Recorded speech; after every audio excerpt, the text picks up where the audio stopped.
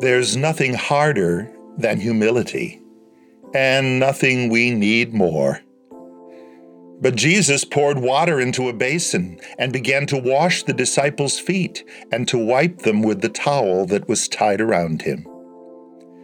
It's still the virtue we want least, for pride, our pride, both subtle and overt, insists on ranking us to others, and even to believers. One loudly says, "I know him better. Learn from me." Another says, "I worship him more truly. Listen when I sing." A third says, "I love the world better than you do. Do what I do." And so the basin sits unfilled, the towel dry. We lecture, chide, and condescend because we will not kneel, we will not yield.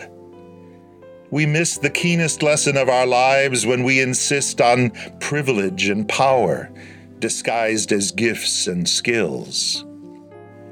We are never more like Jesus or with Jesus than when we bow to all who bear his name and to all who could, by grace, one day be his. The grace that saves us helps us find our knees.